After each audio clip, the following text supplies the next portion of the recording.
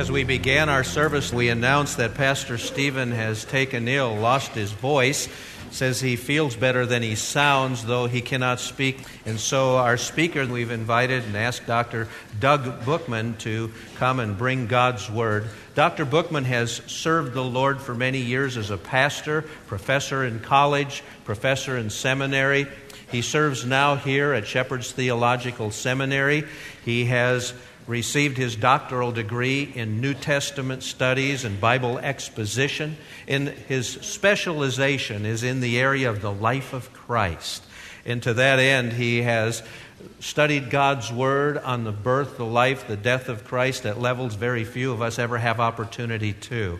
It's a delight to have him preach the Word. It's a great thrill to have him as part of our ministry here at Colonial in the seminary. After the 8 o'clock hour, it was heard out in the hallway. Mother was walking her young child, and the young son was being told. It is just great hearing the story that Dr. Booker told this morning. And so we're going to invite, and would you join with me, please, as we welcome Doug Bookman, or as the young people know him, Booker. Okay, and let's invite him to our pulpit.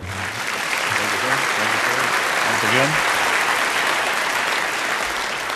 Well, thank you, and it certainly is a delight and a privilege. I'm sorry that Stephen is suffering just a bit, but it is good to hear that he feels good. But in his absence, I would like to wax bold to take some liberty with a perhaps the story in the Bible, which is the most familiar and the most precious, and that is the story of the Nativity. The story that is appropriately before us in this season.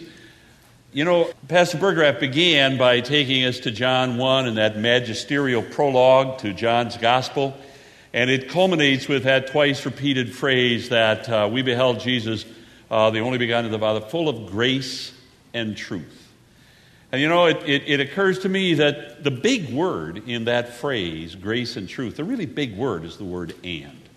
Because in the Old Testament, God made himself known as a God of grace. And he certainly made himself known as a God of truth, a God who would be true to his character. But the question that must have haunted to one degree or another the Old Testament saint was how God could be both gracious to lost men and true to his character. Or to ask the same question, as Paul articulated in Romans 3, how can God be at once just and the justifier of them that believe?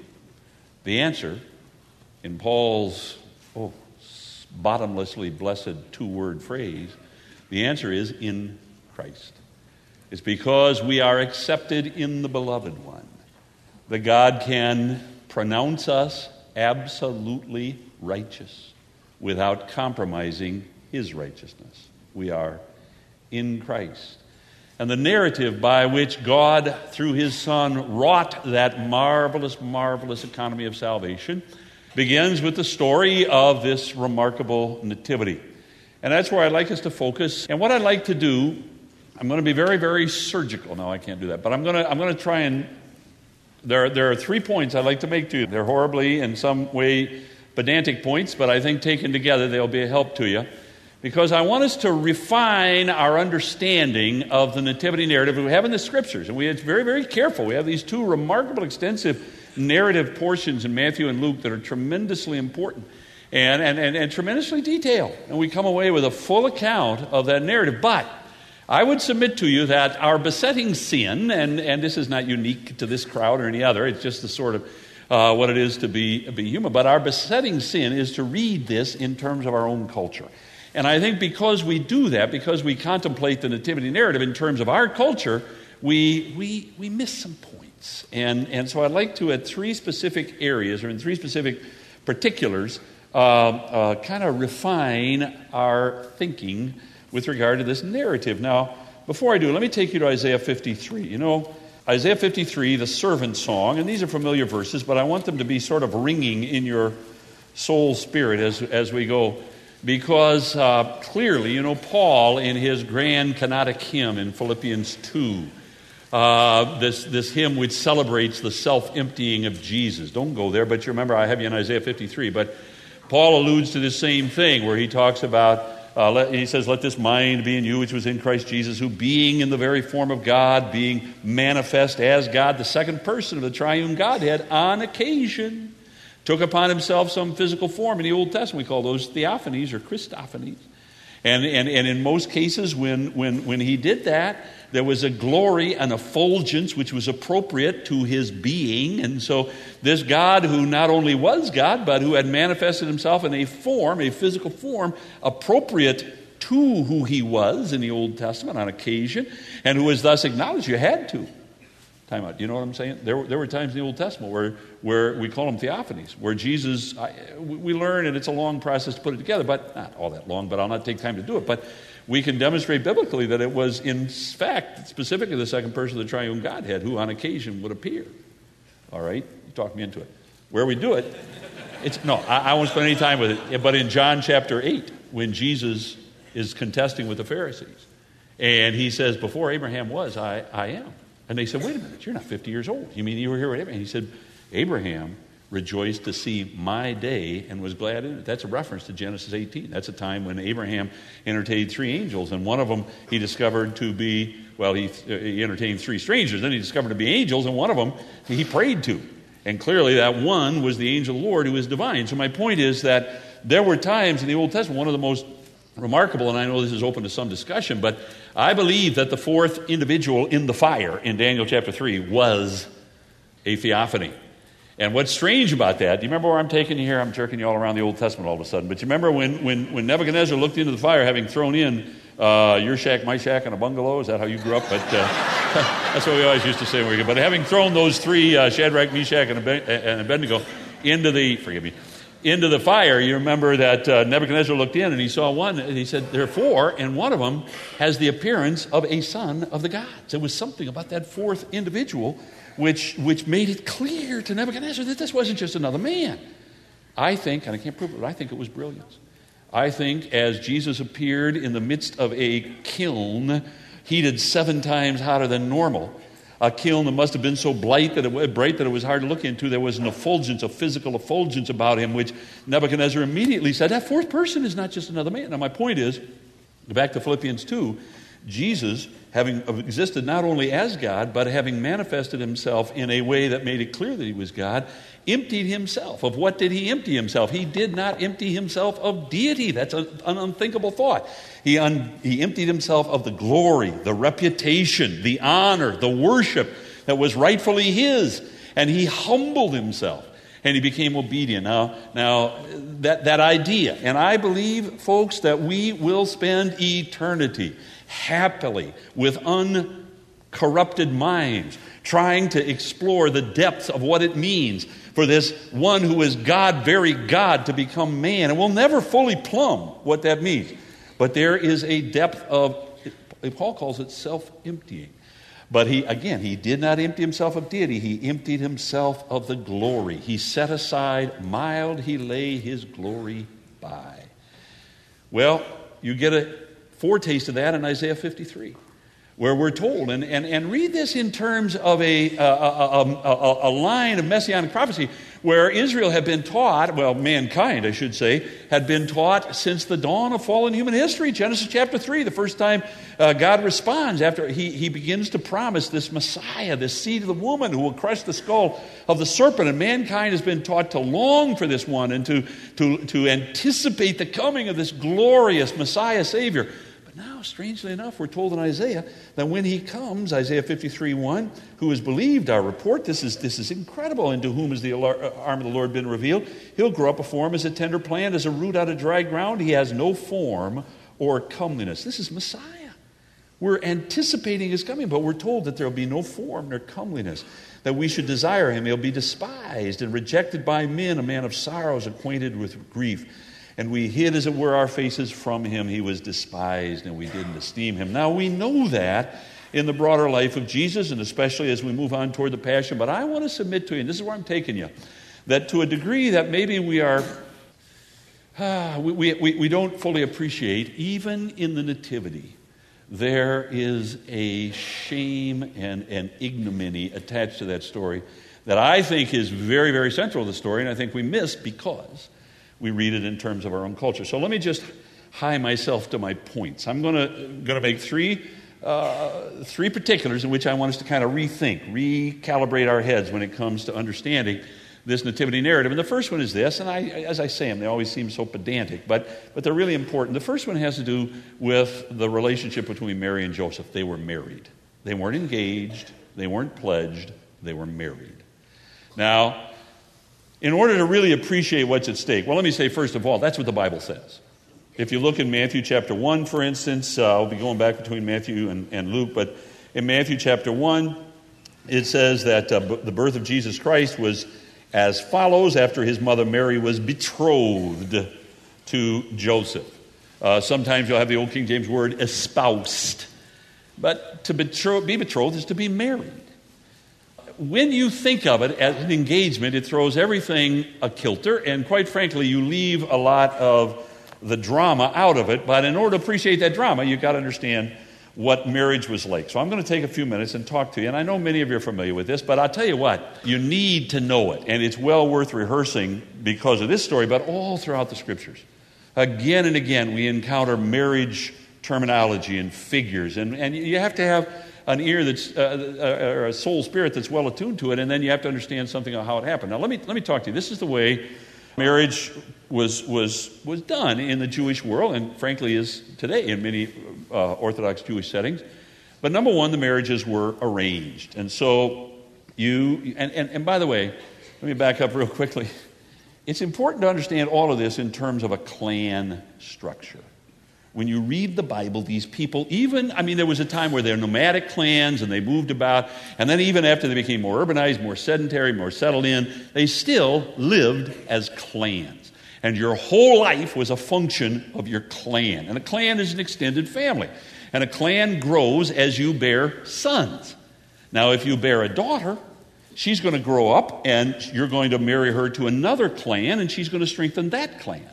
But if you bear a son, he's going to grow up and you're going to fetch him a wife from another clan. They're going to have children and enlarge your clan. That's hugely important. That's why clans are so important. And by the way, the clan was led, and even after there was, in the Old Testament, if somebody kills somebody in your clan, what do? You call 911? There's nobody home, right?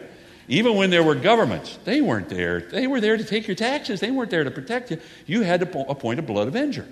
And that blood avenger had to go and chase that man down and bring him to the judge, and the judge would hear the evidence and so on. Everything was a function of your clan. Your security, your safety, your prestige was a function of your clan. And as the clan grew, you had greater prestige and so on. And by the way, each clan was ruled over ultimately by basically the eldest living male in the clan, and he was called the ruling father. Can you say that in Latin? He was called the pater archos, the patriarch. So when you read about the patriarch, that's a clan concept, and they're ruling over the clan. Now, I say that because in Jewish culture, they would marry quite young by our standards. And I grow a little weary of the hubris of modernity by which we arrogate ourselves to the notion, this conceit that we're so much cleverer and more mature. These people were so much more mature than we are, but at that age. But I won't get into that. But the fact of the matter is that still, probably the young lady was around 14. Certainly, Mary wasn't older than about 14 or 15 when she bore the Christ child. And the young man would normally be about 15 or 16. And I don't want to get into it, but there's a fiction that Joseph was older. I think it's totally bogus. I can tell you where it comes from, but I think this was this was a young man. So what would happen is that the clan of the young man would approach the clan of the young woman. Generally, it was somebody, a part of that clan, maybe a part of the family, who knew the groom well. And he would approach the family of the bride and offer them this contract by which their children would be wed. By the way, that man who would approach the family was usually called the friend of the bridegroom. Take that with you to John chapter 3. Now, the point is that then if it was agreed to, there would be a betrothal. And they would come together before a judge. There would be a contract. They would sign that contract. That contract would define the period of the betrothal. There would be several months after the betrothal before the wedding. That's what you got to straighten out in your head. The betrothal came several months before the wedding. And during that period, it was called the betrothal period, the groom's basic responsibility was to prepare a home. The bride's basic responsibility was to make herself beautiful. Because after those several months of preparation, there would actually be a wedding. Now, the wedding was very, very simple. the groom would simply go to the home of the bride and fetch her to the place that he had prepared. That was the wedding. Now, there would be a wedding march. And that wedding march would wend its way through the street, and the bride would be adorned in all of the finery that she had prepared and so on, and she'd often be held aloft on a chair and carried along. And if you were wealthy enough, you'd hire singers and poets and all sorts to make it merry and so on. But it was a time, and by the way, there was no time in Jewish life where it was more incumbent upon you to shed whatever there was of melancholy and to make merry than a wedding. You made merry.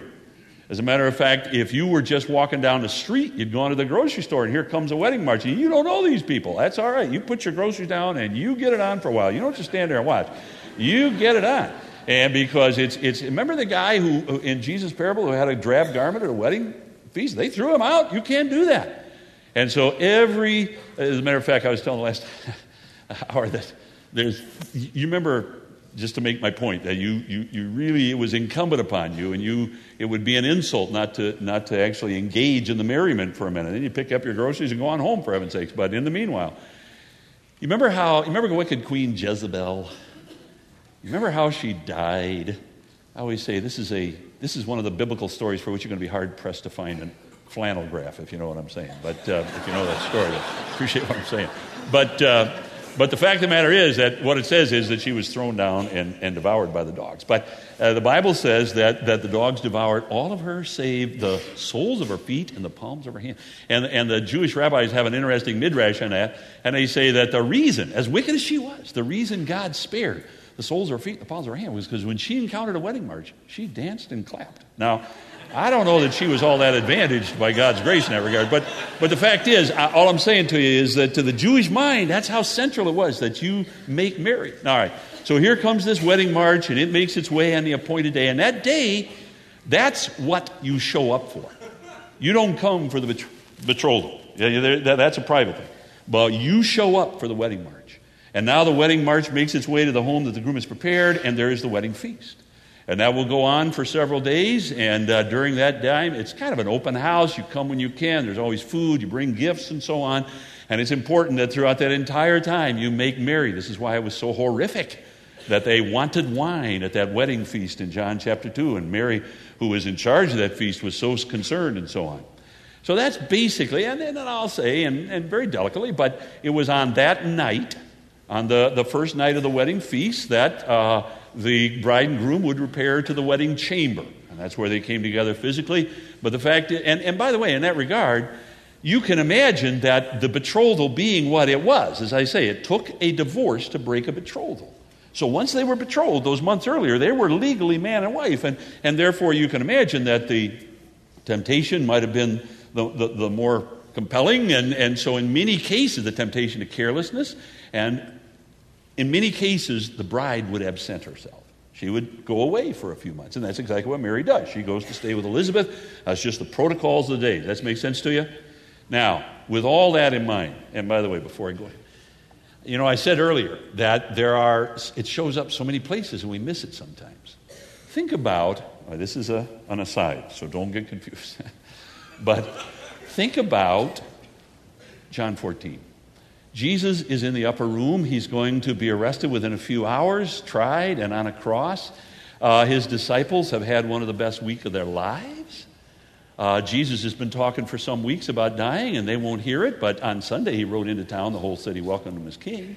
On Monday, he cleansed the temple, and then for 2 days, he totally controlled the temple, behaved more messianically than any other time in his life. So here it is Thursday night. We're on a roll here. And now Jesus begins to talk once again about how I'm going to go away. And I think they're crestfallen and disappointed. They don't want to hear this talk. And then Jesus says to them, let not your heart be troubled. You believe in God, believe also in me. Now what he's saying there is, if you can't trust me, you can trust my Father who has a great plan. In my Father's house are many mansions. We take that apart. We try and figure out heaven. I think all Jesus is saying is, my Father is the leader of a great clan. In his house are many mansions. Now I'm going to prepare a place for you. And if I go and prepare a place for you, I'm going to return and take you to myself, that where I am, there you may be also. That's wedding terminology. And he introduces it by saying, my Father can be trusted. See the point? And you develop an antenna for that wedding terminology in so many cases. It's there. Well, let's apply that now. That's what it means. So there is a lot of cultural information, or I was going to say baggage, but it's not baggage. There's a lot of the culture that's embedded in that when it simply says that there was a young woman who had been betrothed to Joseph. So if you're living in that culture, if you're reading that from that culture, you understand that when that betrothal was made, it was announced, and word went out. And all of Joseph's family and all of Mary's family and all the folks there in Nazareth and people down in Bethlehem were alerted, there is a happy day coming. Young Joseph has been betrothed to beautiful Mary, and the day is coming when there will be a wedding, and here it is. It would have been announced. I don't believe it was a secret. I'd like to talk about that, but it would have been part of the betrothal because you have to get there. But now, what happens? She's betrothed, an angel comes, tells her she's going to bear the Christ child. She, I think probably in accord with the protocols of that day, makes her way down to a village in the Judean hill country where lives her cousin Elizabeth. She's there for 3 months. Now the baby John is born, and so Mary returns to Nazareth. When she comes, she's found with child. She's betrothed. The wedding march has not happened. You can't overstate the shame, the embarrassment, the ignominy, the anger on the part of her family and Joseph's family. Well, not Joseph immediately, but it's interesting when you put the story together. Here's Joseph living in Nazareth. Here comes his betrothed. Word begins to spread. Wait a minute, she's carrying a child. And Joseph discovers that it's true. Time out. It's interesting that those who disbelieve the Scriptures insist that there are all these disparities and contradictions. So one of the areas they go to is the nativity narrative. And they say, you got this story about the angel coming to Mary over here. And look, you got this story about the angel coming to Joseph and Matthew. They're disparate. Oh, no, they fit together perfectly so well. Because I don't want to be at all indelicate here, but think about this. Mary knows very well how this child was conceived. Joseph simply knows that the woman to whom he is betrothed, his legal wife, is carrying a child. Now, again, I don't want to be indelicate, but I have heard, and I think without spending any time rehearsing them, that you have heard as well some really, really wild stories made up by young women who have done wickedly and want to cover their guilt. You know what I'm saying? Try this one. See what I'm saying? Mary is in a tight spot here. And God graciously sends an angel to Joseph. But look what he says. And I want you to catch this, and there's one word I want you to eyeball. So do you understand? Joseph and Mary are betrothed. The announcement has gone out. There is excitement. And people are making ready for that day and anticipating it. And now Mary comes back and she's carrying a child. And Joseph is heartbroken. And in verse 20 it says, while he thought about these things, behold, an angel of the Lord appeared to him in a dream, saying, Joseph, son of David, do not, now eyeball, look at it, verse 20. Do not be afraid to take to you Mary. Do you have a word there, as? Do not be afraid to take Mary as your wife. Do you have that in your text? It doesn't belong there. And it throws everything off. Because, see, that's by our culture. If the angel says to Joseph, don't be afraid to take Mary as your wife, what does that mean? He's not married yet. They were married. And what it says is, do not be afraid to take Mary, your wife. Joseph, go get her. No dancing, no rejoicing, no singing. You probably have to do it under cover of night because she'd be spat upon if you just brought her home in public. But Joseph, go get her. Bring her to the home you prepared. That would be their wedding. Now, of course, she's going to remain, they're not going to have relations until after the Christ child is born, but Joseph is told by the angel to go fetch his wife and bring her home. And again, I'm going to stress, you can't overstate the measure of ignominy there was in that. I think Joseph's own clan was probably very, very upset. Now here he is living with this woman who's carrying a child. She conceived before The wedding night, Joseph insists it's not his child. We know nothing about that. We'll trust perhaps our relative Joseph, but the fact of the matter is that is a horrible, horrible embarrassment. Does that make sense to you?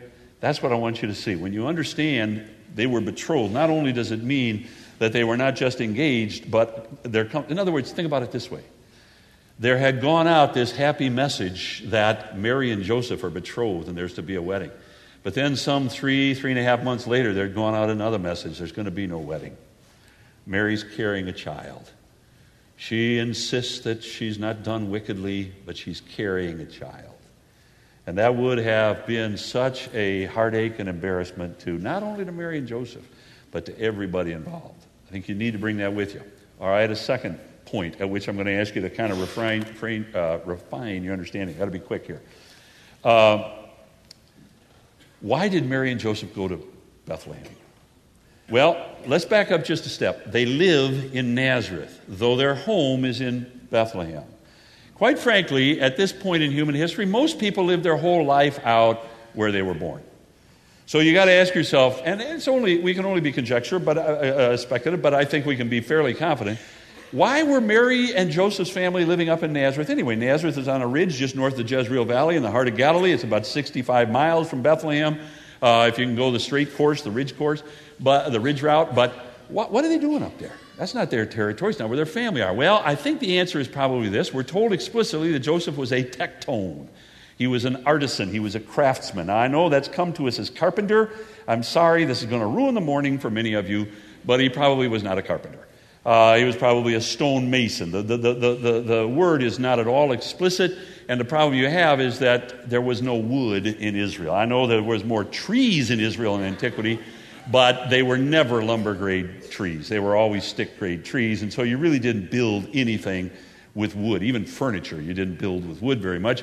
You built it with stone. Everything was stone, and it breaks my heart. I love carpentry. I love the yoke is easy story, but it won't work. But if you know that story, but the fact is, I think. But the point is, here's the thing. Herod the Great dies in connection with Jesus' birth. By my chronology, within weeks of Jesus' birth, Herod the Great dies. But Herod the Great had, to a degree that you can hardly appreciate, had reinvigorated the economy and the fortunes of little Israel. He had taken a third-rate backwater little province and turned it into one of the most amazing areas in all the Roman Empire. And there were people coming from all over the world to engage in this building process that Herod was engaged in. And one of the things he was doing was building a city called Sepphoris. Now, you maybe never heard of Sepphoris. It doesn't show up in the New Testament. It's a hugely important city in Galilee. As a matter of fact, Herod the Great had determined to make Sepphoris the crown jewel of Galilee. And he was pumping all kinds of money into it. And you can take you there today and show you these mosaic floors with this beautiful mosaic of a woman that's called popularly the Mona Lisa of the Galilee and so on.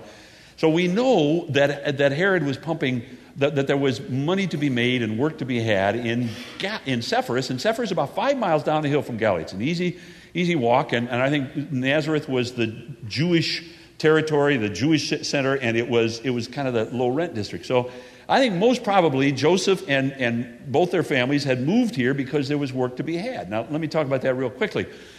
All work in Jesus' day was day work. And Joseph, as an artisan, almost certainly would work with a bunch of guys, kind of a work gang, and they would work together day by day, and they would go down the hill to Sepphoris and be assigned to a project, and they would give themselves to working together on laying that wall or whatever it was for that day, and then they'd collect the day's wage and go home. That's what life was like in the first century, and I think that's undoubtedly, I say undoubtedly, I think that's very, very likely why he's living in Nazareth. All right, come back to it. They're living in Nazareth. They make a trip to Bethlehem. I'm going to get you here. We all have this notion that it was a quick trip. They just said, run down there, register, get back. Right? They were just going down to register. And for some reason, they decided to do it at just the moment. Well, as a matter of fact, most people have the idea, I think, that it was like he had an appointment. Like he got a postcard. Bethlehem, Town Hall, 10 o'clock Tuesday, be there. Right? That's not the way it worked. And I could get into this and bore you even more than I am. But the fact is that Herod had died. Herod the Great had died. Herod, when he was king, Israel was a client state, and he had been allowed to reign as king there. But now Rome was deliberating what to do, and Herod was entirely in charge of the whole taxation system. If there's anything Rome wanted, it was funds out of their provinces. And so they were deliberating what they were going to do. In the midst of that deliberation, they decided they needed to take a census. And this census was strictly for taxation purposes. I always tell people the Romans, this is almost beyond our imagination, but the Romans were a government that had spent themselves into poverty, and the only thing they could think of to get back out of it was to tax their citizens more heavily. Oh, perish the thought. But the fact is, can you imagine these poor, benighted ancient peoples? But the fact of the matter is that it was a tax. But these censi, these taxation registrations would happen over a year. So they'd say within a year, and most people lived close to where they were, so it wasn't hard. But if you lived away somewhere within these months or years, so don't get the idea that there was one day and everybody had to come and it was crowded because of the registration. I know you hear that all the time. It won't work. My point is this, and I'm taking way too much time. I would submit to you that Mary and Joseph had determined to move to Bethlehem. They were returning. They were quitting Nazareth. And I get that from three indications in the New Testament in the record. Number one is he took Mary. Why in the world? He didn't have to. And I've heard little explanations out there. They won't work. Why did he take Mary if he was intended to come right home? She was pregnant. I don't think she was quite as pregnant as you think, but I'll come to that in a minute. But she was pregnant. Secondly, there is this remarkable reality that after Jesus was born, he was taken to Egypt, and then when Herod died, and with angelic direction, they came back to Israel. That's what it says. They came back to the land of Israel. But then, watch this, when they heard that Archelaus, Herod's son, Herod had left a will, and in that will he had divided his kingdom among 3 sons. And the Romans deliberated for some time, then decided to honor the will. So now Joseph hears that Archelaus is ruling in the stead of his father, and Archelaus is more of a butcher than Herod the Great was. That's when they decided to return to Nazareth. Remember that? It's explicit. So they had come intending to settle there in the south in Judea, I think in Bethlehem, in his home, but now they decided to go back. And then the third thing, look at Luke 2 and verse 6 real quickly. Luke 2 and verse 6 is, and this is where it's really kind of strange that it's become. Again, we have this idea that they came screeching into town just in time for the baby to be born and went knocking on one hotel door after the other, and there were no vacancy signs up and down the strip, and so finally it had to be born where animals were. Well, the fact is, look at Luke 2 and verse 6. It tells the story in verses 1 to 5 of the registration. I think the point is, the whole point of the registration is Joseph knew he had to get down to Bethlehem anyway. He knew he was going to have to make this trip. And so he decides just to move back there, I think, because it says in Luke 2, verse 6, so it was that while they were there in Bethlehem, the days were completed for her to be delivered. So they didn't come screeching into town the night the baby was born. They'd been there for some days, maybe weeks. The way I put it together, probably several weeks that they had been there in town before the baby was born. So I'm saying to you, and I've got to be done with this, I would submit that really, the record is quite clear, implicitly, but I think pretty compelling evidence, that Joseph and Mary were not just making a quick trip to register. By reason of the registration, he knew he had to go to Bethlehem, and he had decided to move down there. And I think that's rather clear in the text. Now, here's the raw speculation above which I am not. But, the question is, why? And it's speculative. I'm going to submit to you, honest to goodness, because I think it fits the story so well. It explains so many things. I think life had become entirely unlivable in Nazareth.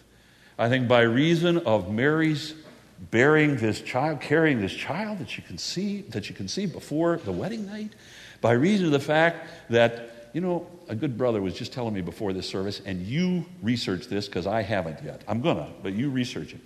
He says that participle in Luke, in Matthew, where it says that because he was a righteous man, he determined to put her away, could be read, although he was a righteous man. As if to say that what you might have expected him to do was to punish her. But not only has he not punished her, he has taken her to his home. And I think very possibly, his fellows probably came to him and said, Joseph, we're not interested in you and having you as part of our work gang. You find your own work. We want distance from you. That's what would have happened. And I'm telling you that what the record is quite clear about is that they had relocated, they had determined to resettle down in Bethlehem. And I think very possibly, given the tenor of the story and what we know of that culture, that the reason was because it just became impossible to live. Now, I realize they're going to resettle there later on. Time's going to go by, and I could get into that, but But when they come back from Egypt, they're going to out of desperation, because it's dangerous to be there in Bethlehem. So they're going to bite the bullet, if you don't mind, and return. I realize that. But all right, a third thing, and this is in Luke chapter 2 and verse 7, and I'll be quick and we'll be done. Luke 2 and verse 7. And this is where there is the greatest point of confusion. And that has to do with the place where the baby was born. Now, Luke 2 and verse 7 says very simply that she brought forth her firstborn son, wrapped him in swaddling clothes, and laid him in a manger. Now, that is the only hint we have anywhere in the record as to the place.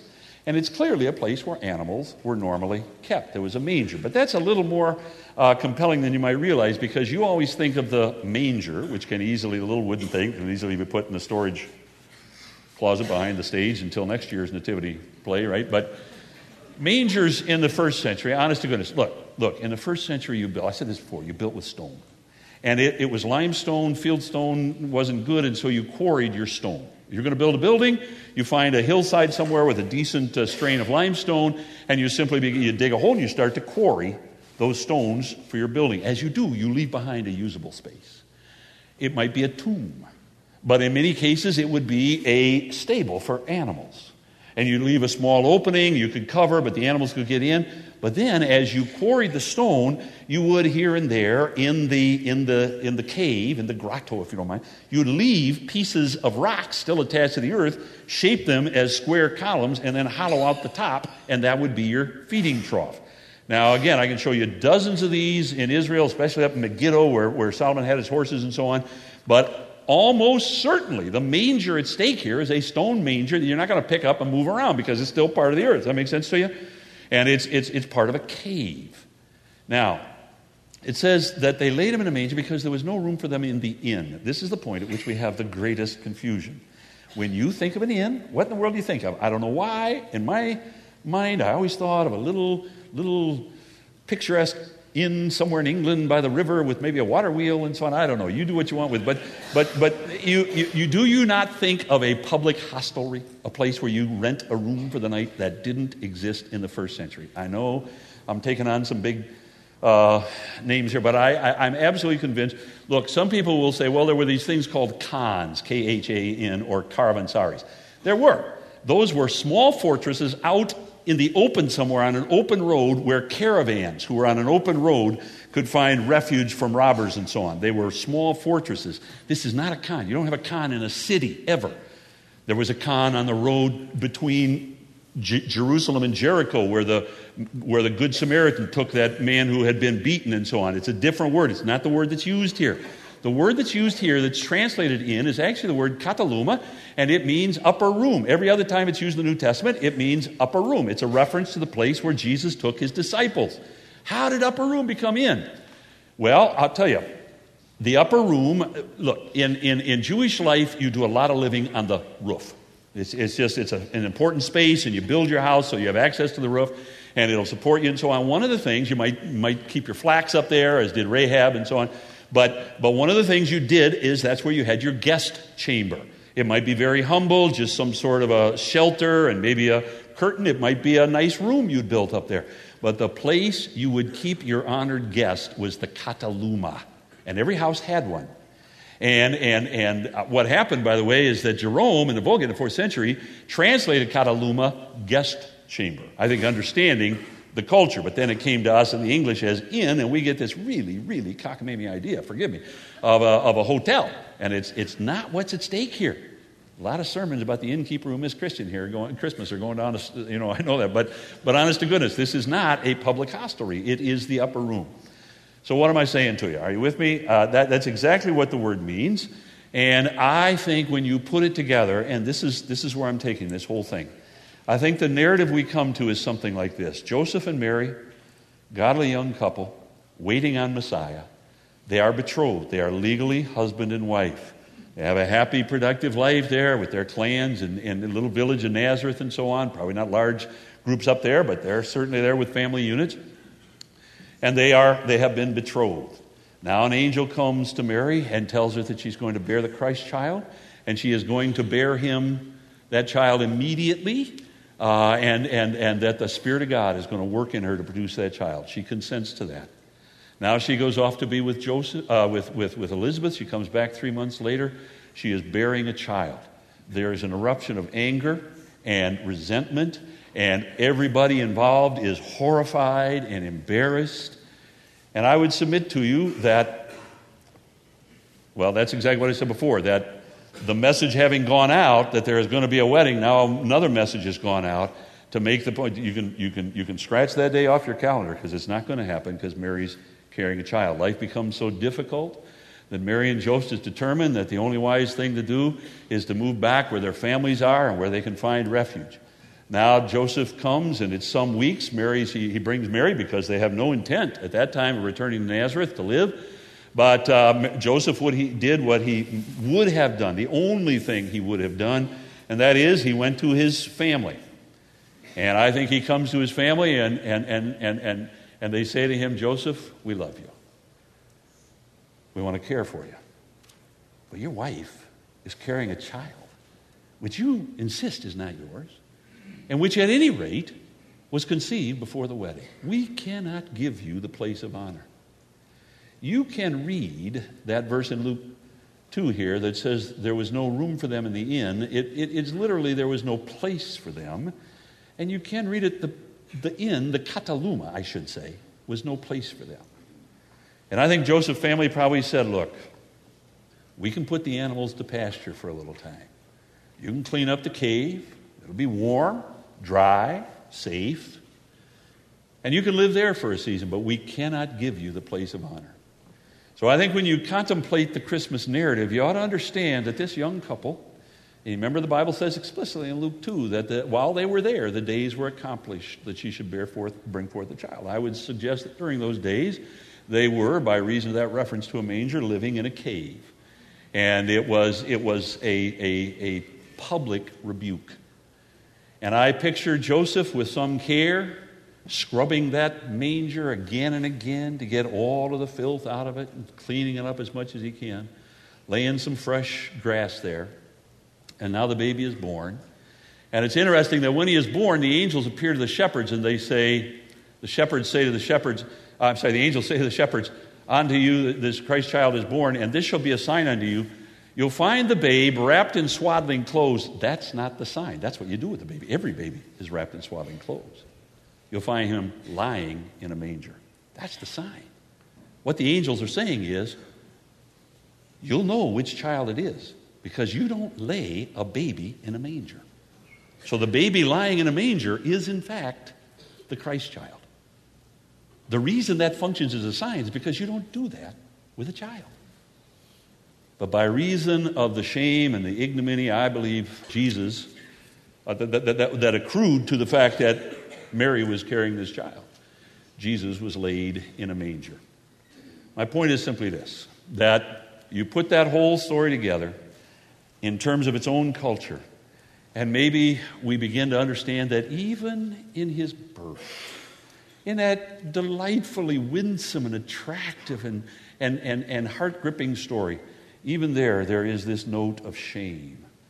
The reality that there was no form nor comeliness that we should despise him. One of the reasons I cherish the Christmas season is because we get to hear Wesley's magisterial, "Hark the Herald Angels Sing." We sang it. And this self-emptying, Christ by highest heaven adored, Christ the everlasting Lord, late in time, behold him come, offspring of the Virgin's womb, veiled in flesh, the Godhead see. That takes my breath away. Forgive me, but takes my breath away. Here's this one who is God, very God.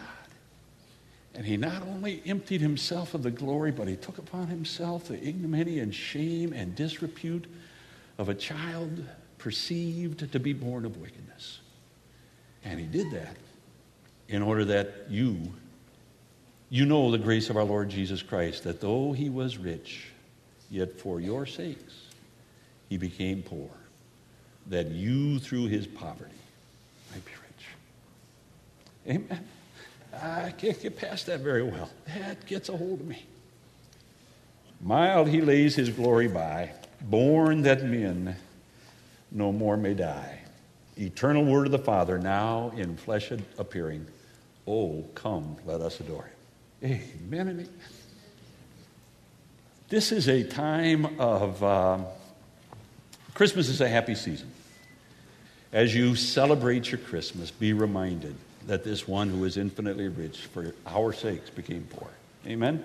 Our Father in heaven, you, day by day, in ways that we are careless about, in ways that we altogether too often overlook, you show yourself to be a loving and a giving God. And we are surrounded in this season and every season of the year by so many manifestations of what a good and gracious God, that every good gift comes down from you. We thank you for that. But above all, there is this, that you have given us the gift of your Son.